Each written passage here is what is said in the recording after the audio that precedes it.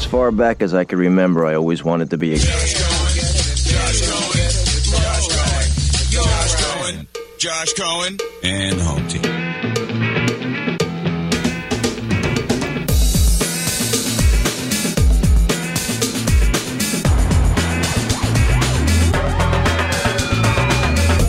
Listening to Josh Cohen and the Home Team with Dean Thomas and Tina, delivered by Brightline. Live life on the bright side. This is ESPN 106.3. What it do? What it do? What it do? This is Josh Cohen and the Home Team on ESPN 106.3. I'm your host, Dean Thomas, covering for Josh Cohen. Josh is supposed to be on the French Riviera. Chances are he's probably just kicking it in Riviera Beach. Tina at the Machine Gun Kelly concert somewhere en route to that. So I'm going to hold it down for you with my boy. And you know him, you love him from Ken LaVicka Live, and that is Stone Labanowitz. Stone, what's going on? What's going on in West Palm Beach? What it do, baby? Weather's nice, man. It's hot. It's hot over here. Where you at right now? I'm out in Austin, Texas for UFC Fight Night. So it's probably just as hot. It's just as hot out here, but probably not as humid. Maybe the temperature, we got a little bit more of a breeze. Maybe I don't know if we even have more of a breeze, but I just know that it's hot everywhere in the country right now. And you know what's hot? We about to get hot. 888-760-3776. If you want to talk about something, you want to chime in, please don't hesitate. Pick up the phone. Call me. Let me know what's popping. 888-760-3776. Dean Thomas on this Treasure Coast takeover with my boy Stone Labanowitz. Yes, sir. Now, Stone, man, you know I love me some beef. I'm the fight guy. I love some beef. And what's going on right now is beef where you wouldn't not expect it, and that is in golf. These cats at the LiV, that's what it's called, right? What does that stand for? That's a good question. I don't know. Or is it just LiV? It ain't just LiV. It stands for something. It's got to stand for something. Yeah, to be honest, through all the airwaves, all the TV shows, I've never heard somebody say what the L is and what the I and what the V is. Well, I know one thing. They are shaking some things up in the golf world. Now, and I'm a little bit confused as to how this whole thing works because I'm not a golf guy. You know, I go out to the Honda Classic every year, and I do the show from there. And I've played golf a couple times. I ain't even going to lie. I had a par 2 once. You know what I'm saying? That's back in the day. But what exactly is LiV? And why is this, and how is it different from the regular PGA Tour? So it's a separate entity in itself. It is backed by the Saudi Arabia's Public Investment Fund. So basically, they wanted just to be a competitor of the PGA Tour. To some, it was boring. And a lot of the people out there kind of thought it was dying. And I speak like the PGA Tour was dying. That's what they're saying. Right. That's what they would think. In the okay. same sense that the Major League Baseball is dying, they think golf is dying. And I'm speaking for Greg Norman, the president of the LiV Golf Tour, formerly world number 1 on the PGA Tour, major winner. He holds a lot of trophies. He actually turned his back on the PGA Tour, and that's what a lot of people are upset about. But yeah, it's just a Saudi-backed golf circuit. They funded a lot of money into this thing. If I'm not mistaken, they've thrown $400 million into this thing, $225 million going towards all of the prize money. And they're giving top players guaranteed money, man, just to join right now. I think we're witnessing the dawn of a new era, to be honest with you. Now, why are people thinking that the PGA Tour is boring or like dying or going out of style? Like, what's wrong with it? Like, for them to be thinking this? Well, it's been the same for over 100 years now. And what we're seeing in a lot of new sports, let's just take football, for instance. You have the NFL, and now there's other competitors coming into it. So it's the USFL. And what they're choosing to do is use different camera angles, mic players up, get a lot more behind-the-scenes footage, mic the coaches up, just trying to make it more interesting. I think just realistically... Yeah, but they're doing that in the NFL too, right? They're like, now you got these players mic'd up and so on and so forth. Yeah, but I think with certain partners you have, there are certain things you're not allowed to do. And this is a quote from Greg Norman, but he's really just trying to untap golf's true potential. Like, there's so much more that we can do from a content standpoint and just from a viewership standpoint. There's just not a lot that we got going on right now. Well, I mean, if you were to ask me, like, golf is boring in itself. It's probably one of them games. To me, I think it'd be more fun to play it than it actually is to watch it, especially on TV. Now, if you wanted to shake things up in golf, the easiest way to do it was have defense. Like, they should have a guy trying to block you from the shot. That's the worst idea I've ever heard. It's not that it can't be the worst. I've had dumber ideas. That you Trust have. me. I've had dumber ideas. But, I mean, so these guys come in, these LiV guys come in, these Saudi Arabian guys come in with a lot of money. Now, what exactly are they doing to change it to make it more entertaining or at least more attractive than the PGA Tour? Like, how? I mean, you can't really change the rules. Like, how can you make it more appealing by just adding more money? I don't get it. So there's different styles of golf you can play. So the format for the LiV Golf Tour is called a shotgun start. So basically, this is kind of one of my favorite parts about it, if you were to ask me, which you are. It's just shotgun start is basically everybody in the field starts at the exact same time, just on a different hole. And right. And I think that's where we go wrong on the PGA Tour sometimes. Because depending on when you have a window during the week to watch, whether it's Thursday, Friday, yeah, most people are able to watch on Saturday, Sunday at their leisure. But let's say you have a scrub or a bum you don't want to watch, but that's the time you're working and that's who's on the TV. You have no interest in watching Matt Fitzpatrick. And you have to watch him anyway, right? And you have to watch him anyway because that's who the featured group is. That's who you're watching.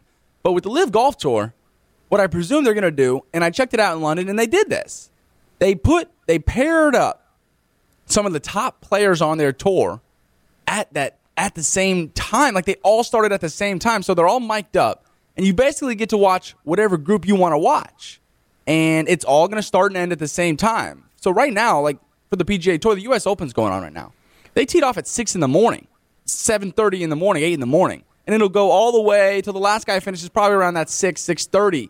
And it's like, no one's going to watch that whole thing. So no one's watching that. Right. It's a quicker hitting style of golf, and it's match play. So here's where it's different. Sometimes on the PGA Tour, there are tournaments where they choose to play match play. What match play is, it's basically one golfer against another. It's basically mano y mano. I'm going to get a better score than you, and if I do, I'm going to knock you out. I will win. So if you were to pair up Phil Mickelson, a guy who has a great personality and can banter and shoot the crap with a lot of the other guys, you might come up with a guy like Bryson DeChambeau, another popular guy who's great banter.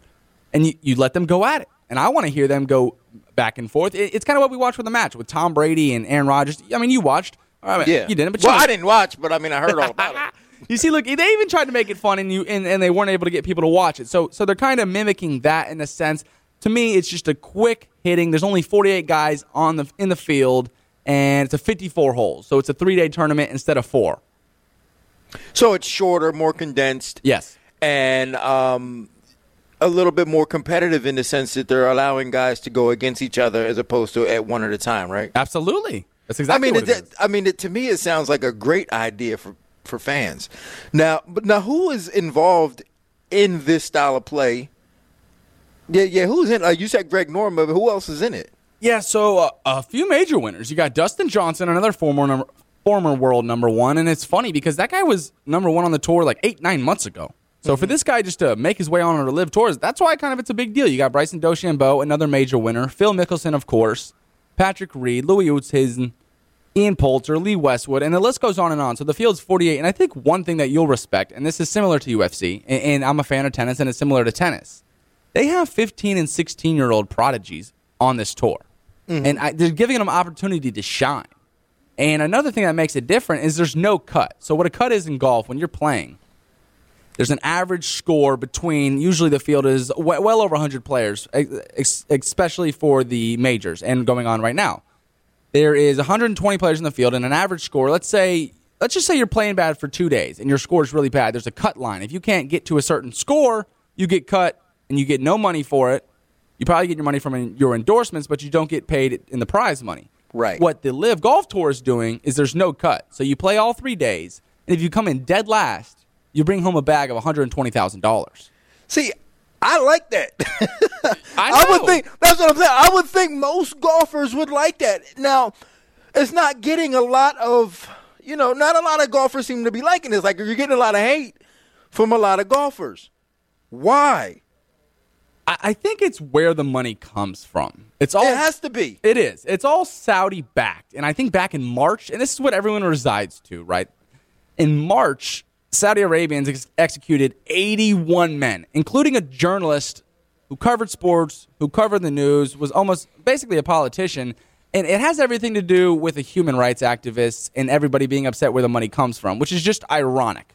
It's just ironic because now there's a lot of things going on in the political world that we involve ourselves with Saudi Arabia. And even guys like Jack Nicklaus, a legend on the PGA Tour, has golf courses named after him in Saudi Arabia. So in my opinion, it's a lot of hypocritical stuff going on, and it's just golf historians who don't want something to change that has been around for over 100 years just want to hold on to it. They just don't want change. Simple as that to me.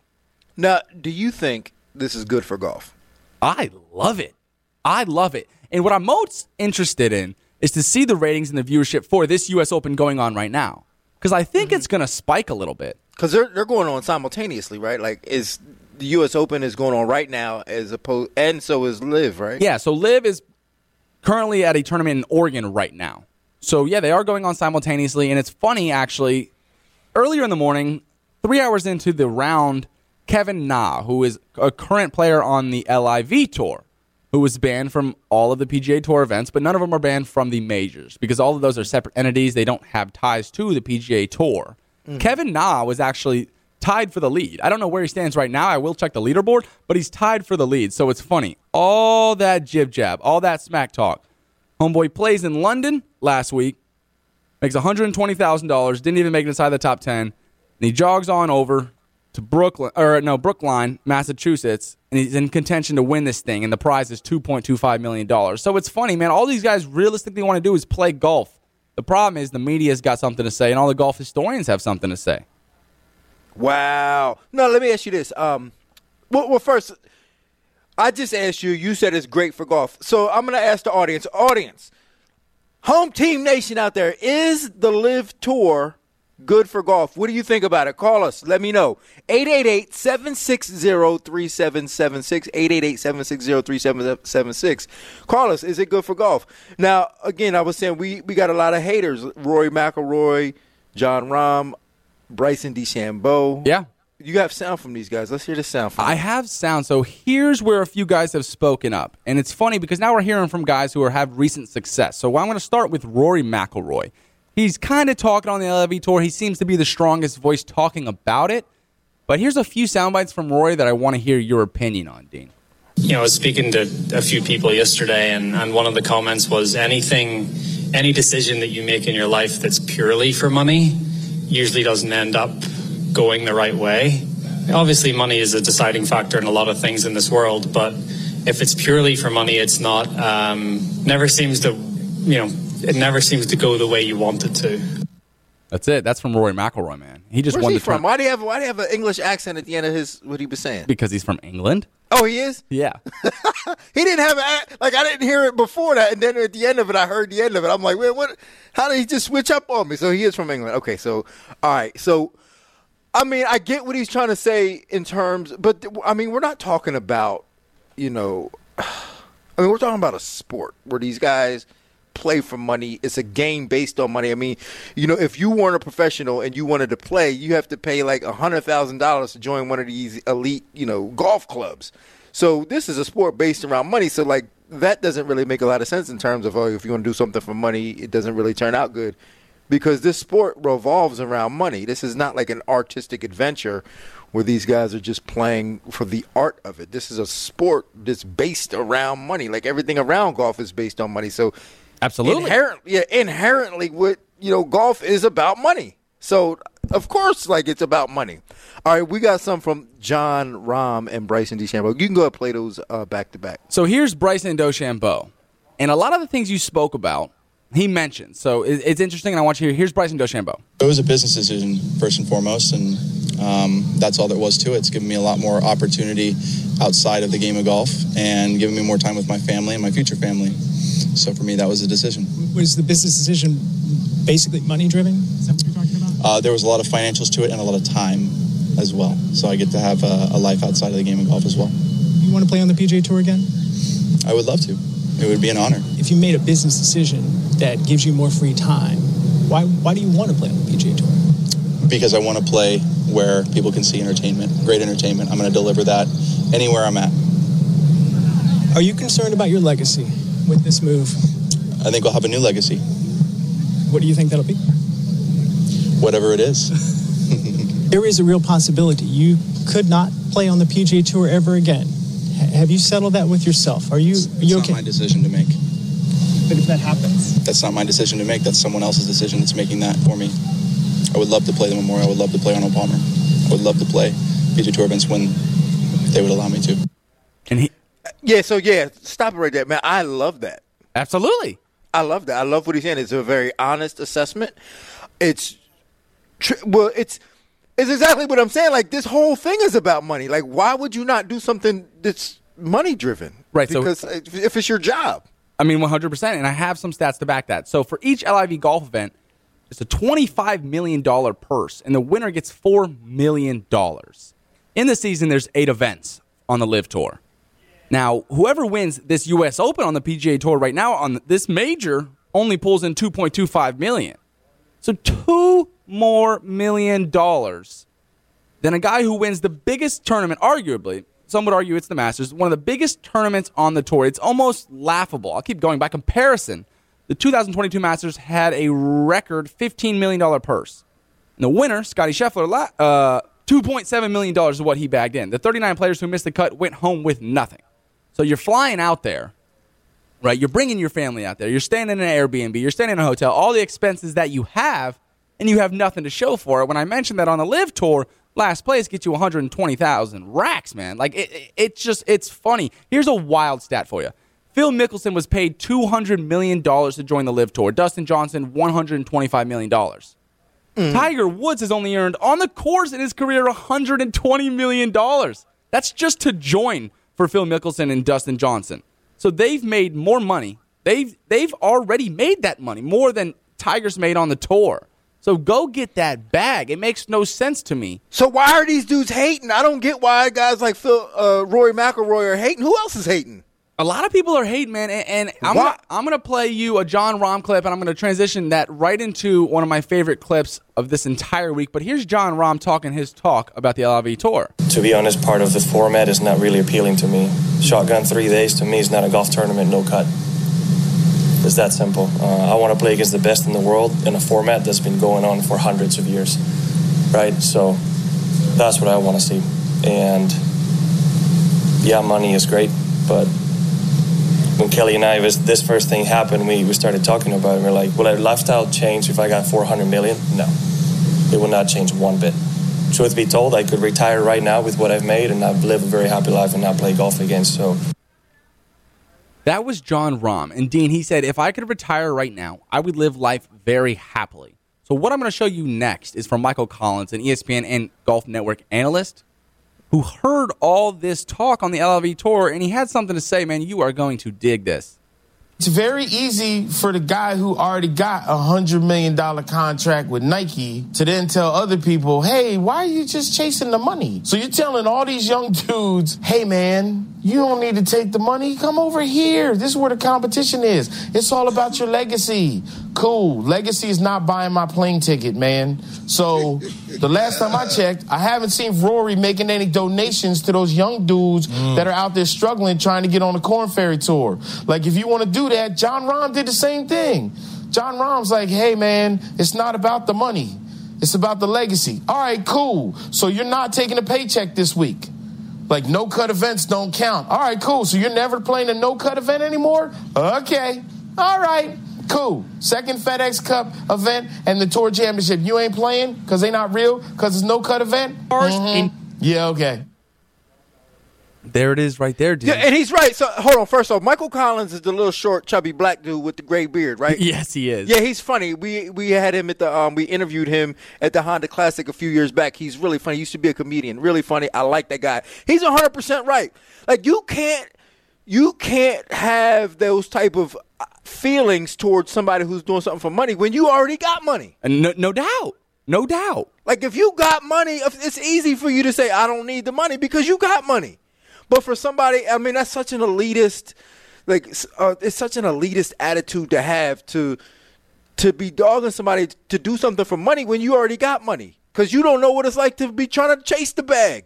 Dean, we sound awesome, and I think John Middlecall from the Volume Sports and the 3 and Out podcast is the last audio I'm going to play because I know we got to get to a break, but he's just going to put the cherry on top for everything we've been saying. He's coming to our defense right here. Here's John Middlecall from the 3 and Out podcast. You need stars and you need villains. And let's face it, Bryson DeChambeau was a star and a villain at the same time. Patrick Reed might be a little more golf nerdy, but everyone on the internet knows he's like a cheater. So when you lose those two guys, you can't just have a bunch of choir boys. It's like Moose Johnson told me a long time ago when I interviewed him on the radio. To have a great football team, you need characters that can play, and you need players of character. It's no different in a league. You need some drama. That's good for business. Now, you could argue beside the four majors, the Ryder Cup, and really the players, most tournaments were fragmented and only getting worse. And I'd say, yeah, that might be true. So maybe I'm being nostalgic of what this is. But I think JT said it best. This just sucks. That was John Middlecoff, my man. Yeah, he's right. I mean, this whole thing is, I don't know. I think there's a lot of components to it. It's a lot of, rich dudes that don't want to see some dudes from the Middle East step into their game. That's what it seems like to me. Yeah, I mean, I agree with you 100%. And like he ended, he said, Justin Thomas, this just sucks. It does suck, man, because it's almost an entertaining platform. And I feel like if the tour members were excited about it and behind it, the golf world would be just as much, and we'd all be on the same page, even though it's divided. I think it's the dawn of a new era almost at this point. And I like that. Change is good. Evolution is good. That's how you survive. That is the Darwinist theory of it. But we're going to take a quick break. When we come back, we will talk some NBA Finals. And I'm going to get your take on that, Stone, when we come back. This is ESPN 106.3.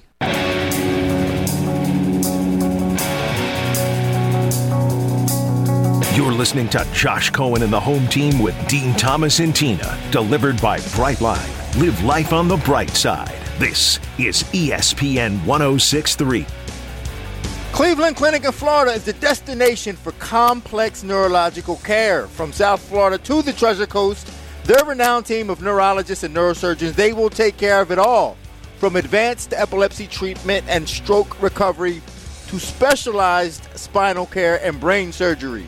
The team of experts at Cleveland Clinic in Florida use the latest medical and robotic surgery to get you back to doing what you love, because world-class care is in your community through the best neurological care in South Florida. And when it comes to the Treasure Coast, Cleveland Clinic has nearby locations: Cleveland Clinic Martin Health and Cleveland Clinic Indian River Hospital. This gives Treasure Coast residents convenient access to experts in complex neurological care. So schedule yourself an in-person or virtual visit. Just do it today. Go to clevelandclinicflorida.org/access. That's clevelandclinicflorida.org/access. Thank you, Cleveland Clinic of Florida. And we are back. Josh Cohen and the Home Team. I'm Dean Thomas. Josh is out. He's on the French Riviera. I mean, actually, Riviera Beach, chilling, eating French fries, probably at Bud's. Tina off at the Machine Gun Kelly concert or en route. So it's just me and your boy, Stone Labanowitz. You know Stone from Ken LaVicka Live. You hear them every day from 12 to 2 right here on ESPN 106.3. And Stone, we have the NBA Finals. Ooh, Game 6. Game 6 coming up. When is that, tonight? That's tonight, man. Come on. Come on, man. Listen, I'm in Austin, man. I'm getting prepared for the pre-show. Right. I'm not going to fault you, man. You got bigger and better things. You're making that bag yourself out there covering UFC, which to the fans is just as important as these NBA Finals, man. To me, it's more important. Listen, if y'all don't know me by now, man, I'm going to be on ESPN Live tomorrow, ESPN Live, on ESPN, the pre-show, covering the fight. But we'll talk about that a little bit later. Let's talk about the finals, because I know that's what the people want to hear, and I know that's what you got to deliver. And you know else? What do we need to know? And you know what else? Because I know my basketball, brother. That's true. That's true. And it's like a visceral response that when I start talking about basketball, it just comes to me. So when it's because I know my basketball, brother. It's going to hit me in a moment. Everything we need to know. But for now, Stone, what do we need to know about tonight's game? Man, this is one of the biggest games of Steph Curry's career. And why? Definitely Jason Tatum's. Because, man, he's never been able to close out a game like MJ used to do when you were young. It didn't have gray hair. I mean, come on, man. You ain't had to throw me under the bus like that. You ain't throw a shot at me. I mean, I can always throw the hair in there. You know I'm balding anyway. But seriously, man, Steph has an opportunity to do something tonight that, in my opinion, he's never done. Yeah, he's got rings. We know that. But he's going into Boston, a hostile environment, coming off of a game where he went 0 for 9 from three-point land. I know you guys went over these stats on Home Team, and I know every single show blasted him out everywhere, but I'll do it once more. 132 straight playoff games with a made three, 232 games straight up with the made three. Homeboy went out there in Game 5 and went 0 for 9. So I think the bounce-back game is loading for him, but I heard something from Evan Cohen earlier that sticks with me, and it will as I watch every single minute of the game tonight. But back in the day, in MJ's prime, with a chance to close out games, whether it was a Game 6, whether it was a Game 7, if he was walking into another arena, like they feared him. It was almost like it was his game to lose. It was the Bulls' game to lose. And it's never really felt that way with Steph, but he's capable of making it feel that way. If tip-off happens, and in that first quarter he knocks down 4 tray balls and looks up at the people in TD Garden and lets them know, I'm right here. Like, I'm not going anywhere. Like, I want him to do that. I hope he does that. It'll go down as the biggest game in his career, and he has the best opportunity right in front of him tonight at 9 p.m. Eastern. Steph Curry don't put fear in nobody. I know. That's the problem. That's a problem. And there's a reason why he doesn't put fear in nobody, because he's so dainty. Right. I mean, I agree. He's so flimsy looking. Like, he's quick and he makes shots like no one else can make shots, like a movie. But he's so dainty and he can't put fear in nobody. Absolutely. And right now I'm loading up a clip from Jaylen Brown, and he's talked about exactly what you just said right there, man. There's just not enough guys on that team that are scary. They're known as the small ball lineup team. Draymond has not been the Draymond that we know. And it's just odd to me, man. But here's Jaylen Brown talking about the same thing you were, that we ain't scared of them boys. We are not scared. We do not fear the Golden State Warriors. We want to come out and just play the best version of basketball that we can. We know it's a good team over there. We know they've done it before. But we have all the belief in ourselves. So we're going to come out and leave it all out there. That's the whole intent.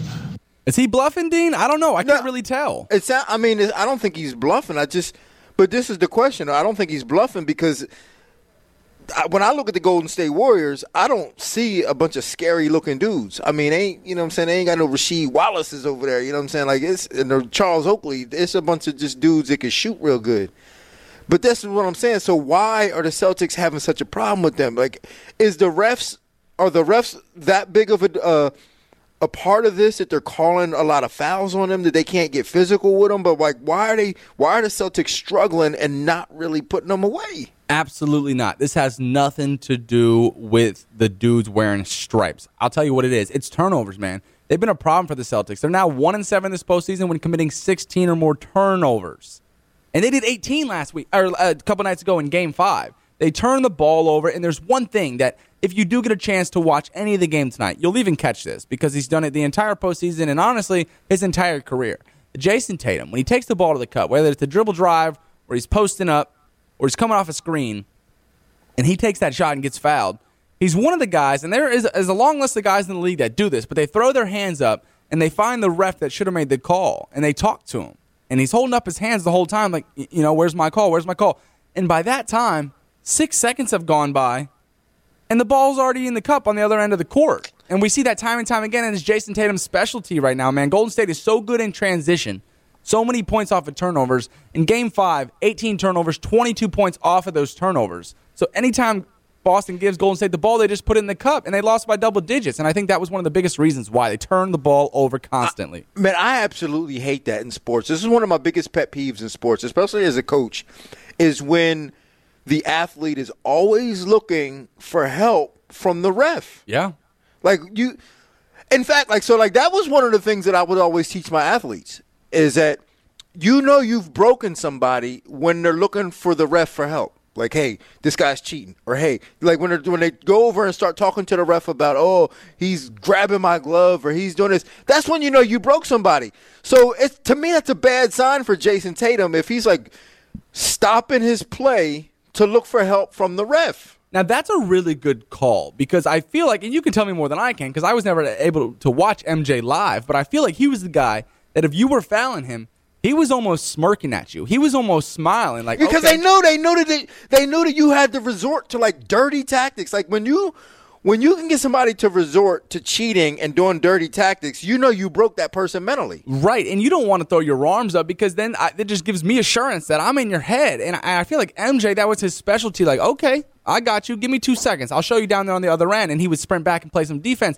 LeBron James was able to do the same thing, and that's why he inflicts fear on players. It's like, okay, that's how we want to do it. That's fine. I'm not, and I say that, and LeBron is a very whiny basketball player, but rightfully so because he doesn't get a lot of the calls that he should.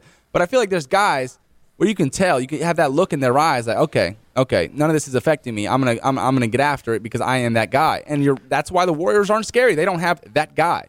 See, that's why, and I hate to date myself here, but that's the type of person I am. Like, if you fouled me, okay, that's the type of game we playing. Right? No problem.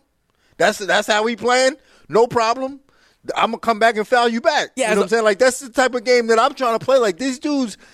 But the last thing I would ever do is be complaining about fouls. Like, even my son, like, my son plays soccer. Like, when he, like, you know how soccer players are. I mean, that's part of that's like flopping is a part of the game.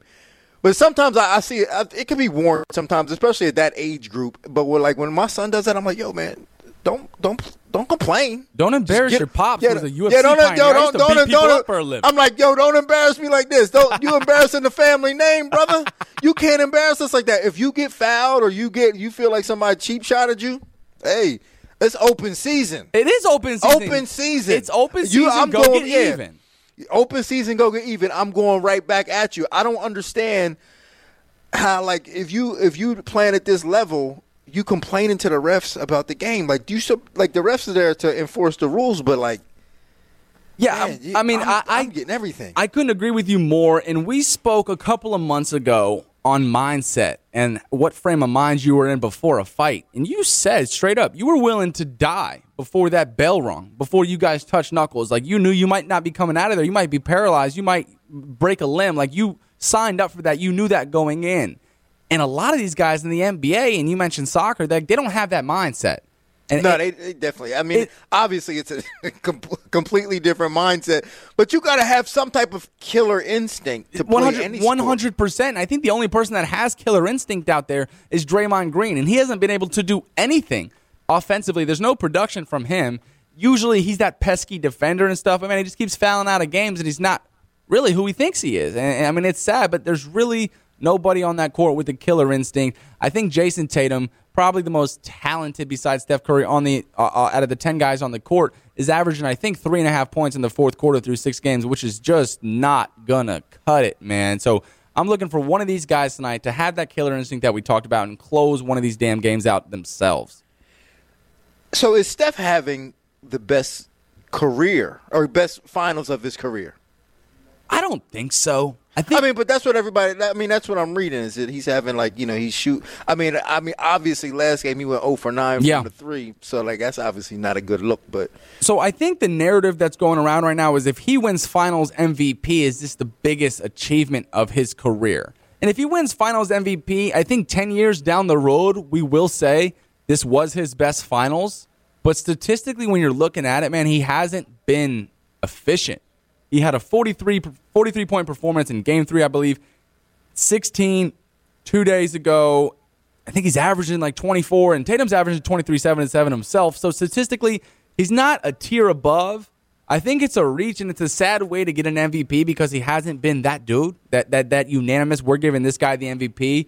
It's kind of just the biggest name, the most popular guy on the most popular team. They're going for their 4th title in 8 seasons. Like, it's obviously going to go to Steph, right? Like, it would be embarrassing and hurtful. It would be a stain on his career if they didn't give it to him. So it's a little aggravating for me. But I think if he can go out tonight and score over 30, 35, give us 40, he's the unanimous MVP, and this is the best Finals of his career.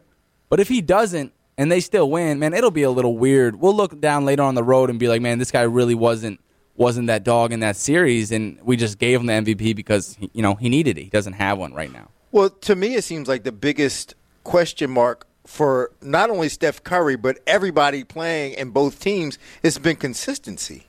Like, no one has seemed to be very consistent in this entire finals. No, that's a really good call. It's been very bizarre. I think there's been one game within a double-digit margin of victory, which is odd, and it doesn't happen. And it seems like that's what it's been this whole postseason. We've titled it now the National Blowout Association. Like, at one point in the game, you're able to turn your TV off because one team's up by a big margin, and you know this game's over. So it's been bizarre the whole time. I do look for this one to be tightly contested. If I were to give it, I would say Golden State gets out of there, wins by under 5, and if Boston wins, they're going to win by double digits. I don't think this one's that close. Well, that's what I think it has a lot to do with the fact that, like we were just talking about earlier, like there's no real dogs out there because dogs don't let that happen. Like when you are a dog, like when things start getting a little rough for you, no pun intended. When things get a little, I don't know how I slipped on that one, but when things start getting a little rough, and you are an absolute dog, you go out there and you start fouling people, like you start playing really physical, like you care. So like it seems like they just give up. It's like as soon as they're down, they just give up. So one more point to that, because I know we got to get to break, but I'm going to come after young versus old, me versus you right now, because I do have an argument in a bone to pick with people who think that. When teams win by 15, 16 points, and I hear that, like, you know, why aren't you getting more aggressive and stuff like that? I think it just speaks to the talent that's on the court right now in 2022. Like, these dudes are able to turn it up a notch and just be out of this world. Like, guys nowadays are going on scoring runs by themselves. We even saw bench players like Max Strus for the Miami Heat score 12 straight by himself. Like when Tracy McGrady did it back in the day, 13 in 30 seconds, like it broke the world. It shattered the world. Steph's done that like 4 times now, coming in and out of timeouts and ending the half and ending third quarter and first quarters with buckets and big threes and half-court shots. Like these guys are scoring 9 points by themselves. So I think it speaks to their talent, man. These dudes got so much in their game. Their bag is so deep. So I think when you see teams win by a lot, it's just really nothing you can do about it. But shouldn't that speak for the defense as well? Like, I mean, it definitely. Talent, but the defense should be able to keep up with that. Like, so defensively, these guys should be just as talented to be able to not allow that to happen. Yeah, I think there's weak links defensively on a team, and when a team can attack those guys, that's when the game gets out of hand. So yeah, there are some soft guys out there a lot of the time, guys who can't play defense who maybe are able to shoot the 3 ball. That allow for people to just open that defense wide open and stuff like that. I just think it gets tricky sometimes, but sometimes there are softies on this thing. But all right, well, let me tell you about some defense and lack of defense, and that's my boy Greg Hardy.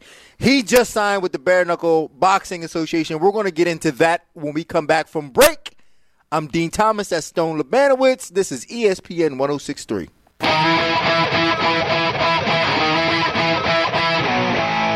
You're listening to Josh Cohen and the Home Team with Dean Thomas and Tina. Delivered by Brightline.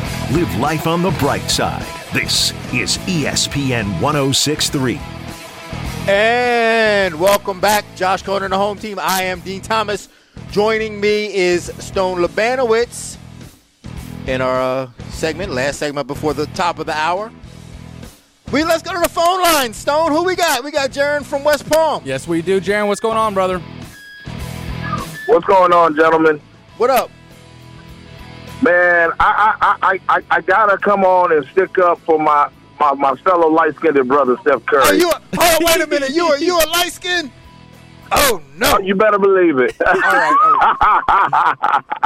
Hey, you be taking selfies with the duck lips?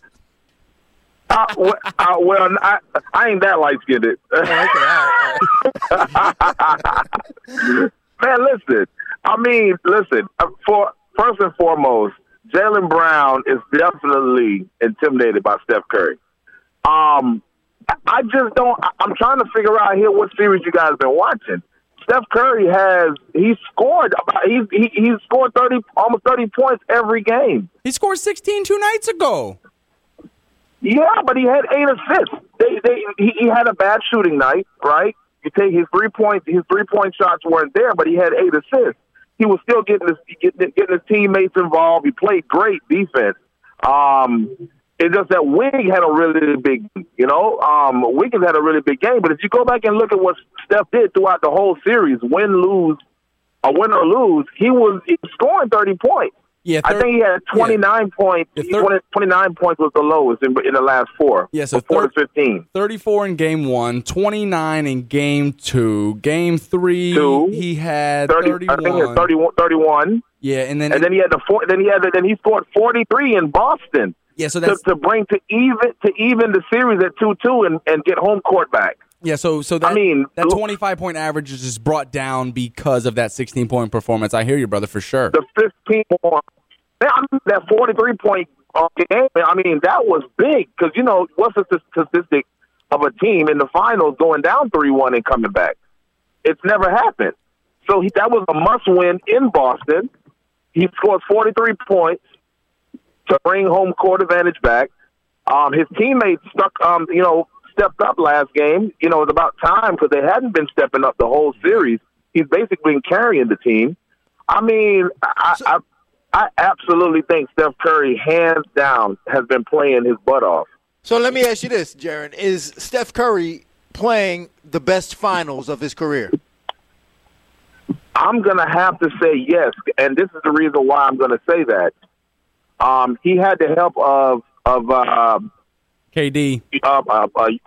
Well, before KD, you had Iguodala. Yeah. And also you had Klay Thompson in prime form when they won that first one, and then you bring KD on for the next two. You had Draymond playing on the high cylinders. This is the first series where he doesn't have a definite superstar next to him. I mean, Klay is still kind of getting himself back together. Draymond is trying to find himself here defensively and trying to help out. I guess you can say Poole is doing a little something, but even he kind of dropped off this series. Yeah. So I mean, Steph Curry really he's been carrying this team through this whole. Brown has been amazing. So you mentioned that Jaylen Brown. Jaron, do you think Jaylen Brown's bluffing when he says he's not afraid of these Warriors and the Boston Celtics do not fear these guys? I mean, Jaylen. I think they have to they have some fear now. Yeah. It's win or go home.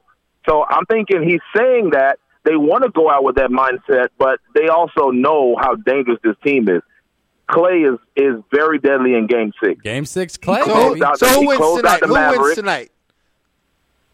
Okay. So here's where you're gonna say I'm crazy. I think that the Celtics would probably defend home court, and the reason why I say that is because nobody wants to get a championship won on their home court. And Boston's going to be the most. However, if they go back to San Fran, there's no way they're winning in San Fran. It's just not happening. I can always 100% guarantee that ain't happening. I love it, Jaron. So the Golden State Warriors will win. Jaron, before I get you out of here, because we do got to get to the next hour and get to this break, I'm going to go on record, and we're going to get some player props here going for you. So Steph Curry, over or under 4.5 3-pointers tonight, Jaron? I think he's going to I'm going to say over. Okay. Steph Curry, over 30.5 points tonight, Jaron. I think Steph's going to go for almost 40 tonight. So you're rocking with your light-skinned brother. I love to hear it, my man. Appreciate you. Thanks for the call. Hey, wait. Now, listen. The question is going to be, where are the other points going to come from? And that's going to determine if they can pull it out tonight. No doubt about it. I think it comes from Game 6 Klay. Again, Jaron, thanks for the call, my man. Dean, what do you think about that? Over 30 points and over 4 threes? Listen, I'm just impressed that the light skin came out to support the light skin. Oh, you're impressed? Yeah, no doubt. That's respect. I'm impressed by that. You know what I'm saying? I'm impressed by that. But I don't know, man. I think I'm going to chime in and watch some of the games tonight, see what's happening. And I don't know, though, because I'm rooting. Listen, I'm rooting for the Celtics. Yeah, and rightfully so. I am, as a sports fan, like just to take away, I'm a giant NBA fan, but as a casual, we want to see a Game 7 in the finals, right? There's no better thing besides the Super Bowl, besides Game 7 Stanley Cup, besides the Masters, besides one of the best pay-per-view fights and some of the best Conor McGregor and Poirier. There's nothing like it. Yeah, you kind of need that. And so if the Celtics win tonight, they go back to Golden State, right? Yes, sir. See, now that's going to be tough for the Celtics to win there. It's going to be tough, man. But at the same time, pressure's on Golden State's shoulders, just like it is on Boston's right now, man. I don't know. It's tough to call. But I think Boston can handle the pressure at home tonight better than Golden State handling the pressure there. But if you're Golden State, you really got nothing to lose tonight. Like if you hit your shots early in the first quarter, the pressure's now on Boston because Golden State feels like they don't have much to be afraid of, man. I don't know. It's going to get real tricky. But let's get to that next hour, my man. Yeah, let's do that. When we come back, I promise you we was going to talk about Greg Hardy, but when we come back, we're going to talk about Greg Hardy.